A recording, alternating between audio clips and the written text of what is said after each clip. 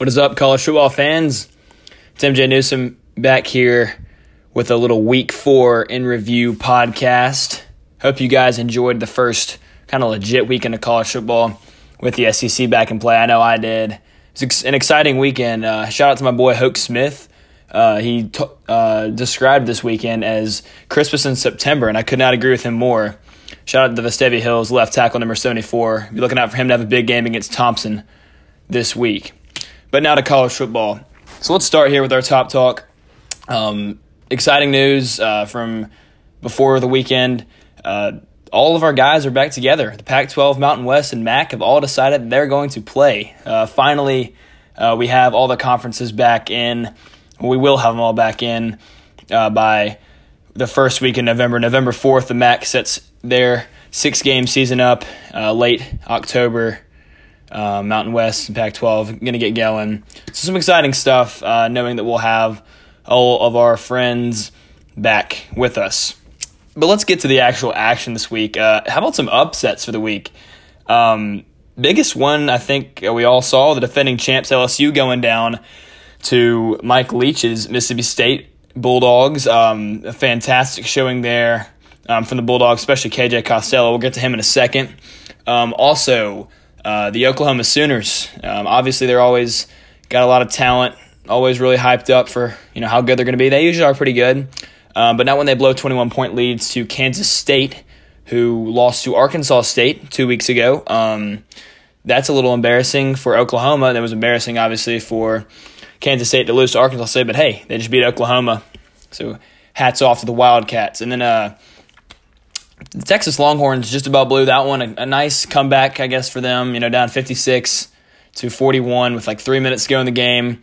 Ehlinger brought the troops back. Scored onside, scored 2-point conversion, another touchdown in overtime, 63-56. Texas wins that one. But a little cause for concern there for the Longhorns. But, hey, let's look at those air raids from the SEC. I mentioned KJ Costello, Mississippi State.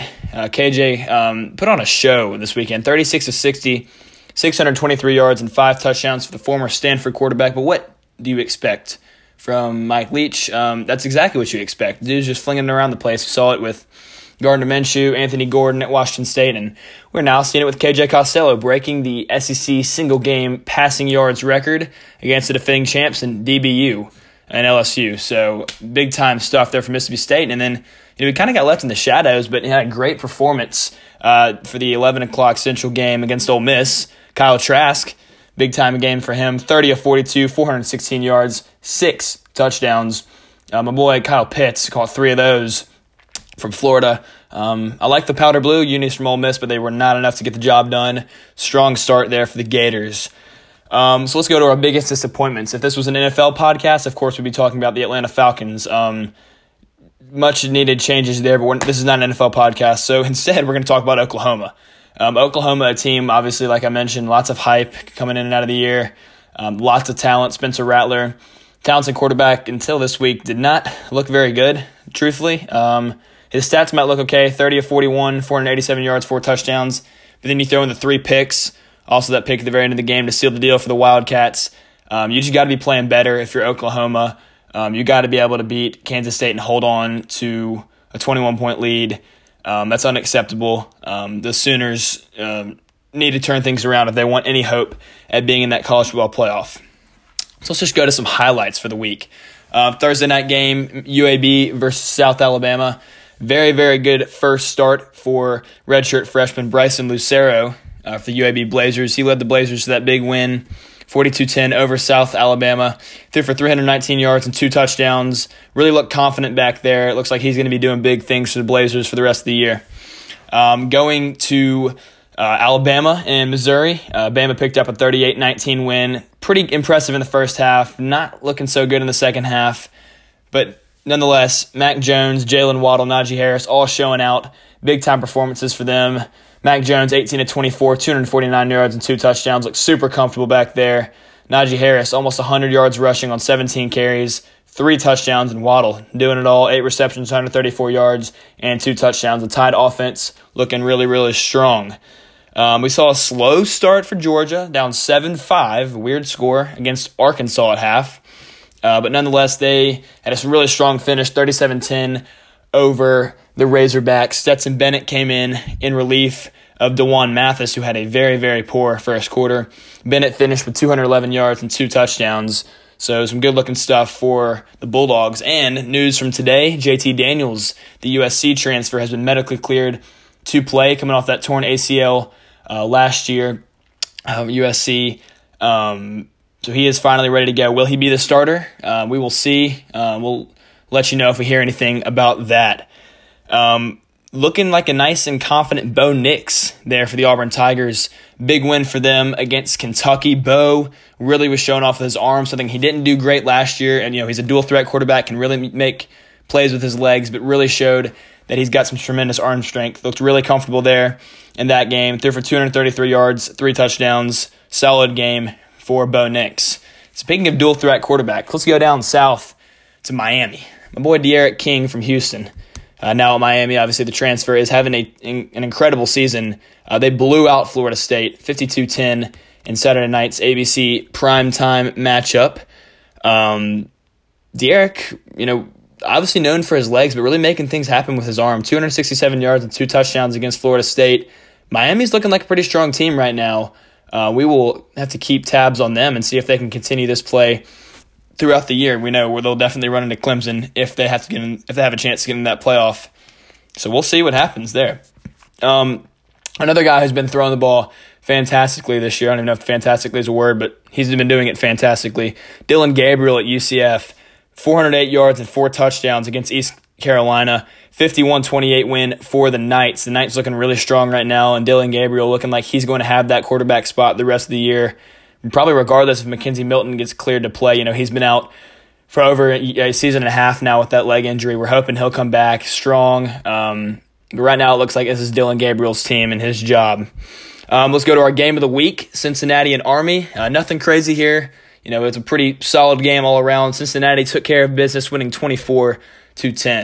Been a little bit of a hiatus for BYU Cougars, but Zach Wilson picked up right where he left off against Navy a few weeks ago. He was 23 of 28, 392 yards, and 2 touchdowns. They crushed Troy 48-7. So some impressive numbers there for Zach Wilson.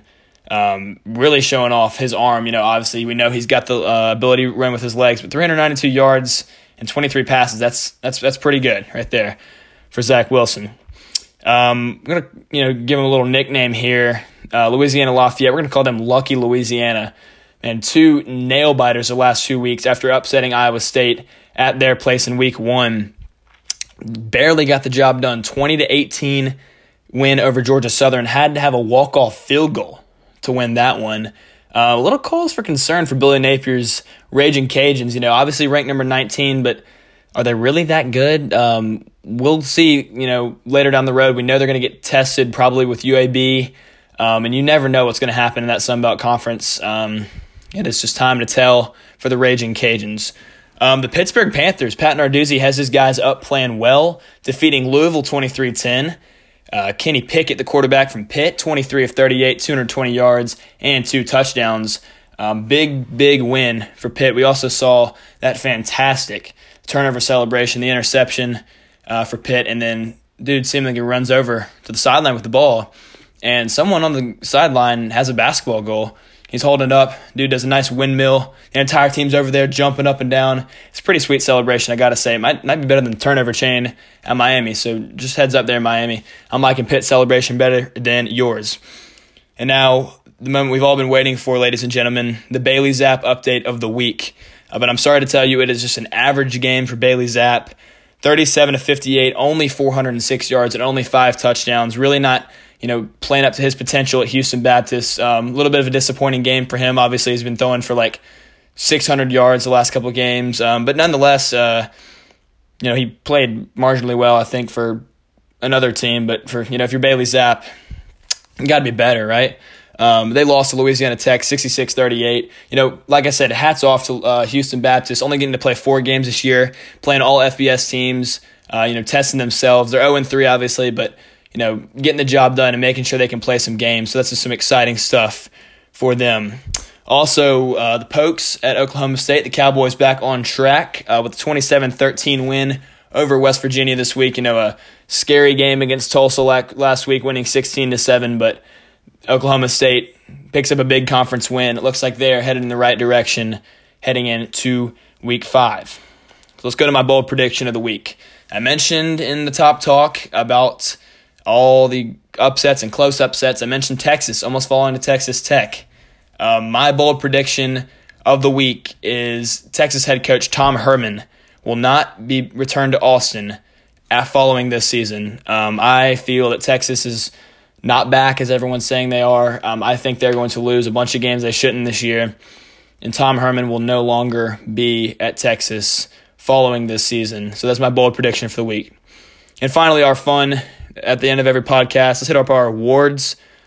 Usually, we always have one player of the week. This week it was just too hard. Obviously, KJ Costello from Mississippi State. I already mentioned his stats, 36 of 60, 623 yards and 5 touchdowns, and bringing down the defending champs in LSU. So KJ Costello obviously taking home that one. But you got to add in there Kyle Trask. When you throw 6 touchdowns in an opener with only 12 incompletions and over 400 yards, that doesn't go unnoticed. So Kyle Trask, KJ Costello, congratulations. My dual players of the week for week 4. And team of the week, got to go with Kansas State here. A team that lost a really bad opener against Arkansas State, doesn't lay down when they're down 21, comes back, wins a big one against Oklahoma. So congratulations to Kansas State. Big time win for them. So that is week 4 in review of our Tailgate Talk podcast. Looking forward to next week in week 5 and obviously all the weeks after. Really looking forward to getting all the guys back, the Big Ten, Pac-12, Mountain West, and MAC. Yes, them too. It's just going to be good to have everyone back and playing. So thank you guys for tuning in to this podcast. And also, I want to leave you guys with a question. Give me some feedback. Let me know if you wanted me to do a little bit of intro music at the beginning of every podcast. I'm kind of debating to myself whether I want to or not. So DM us on Instagram at Talk Tailgate. Email me at tailgatetalkcfb@yahoo.com. For those of you who know me, you've got my number. Let me know. And if you want me to do some intro music, let me know and leave some songs I could possibly do too. So try to have a little bit of fun with that. So thank you guys for tuning in. We'll see you next week with the Week 5 podcast.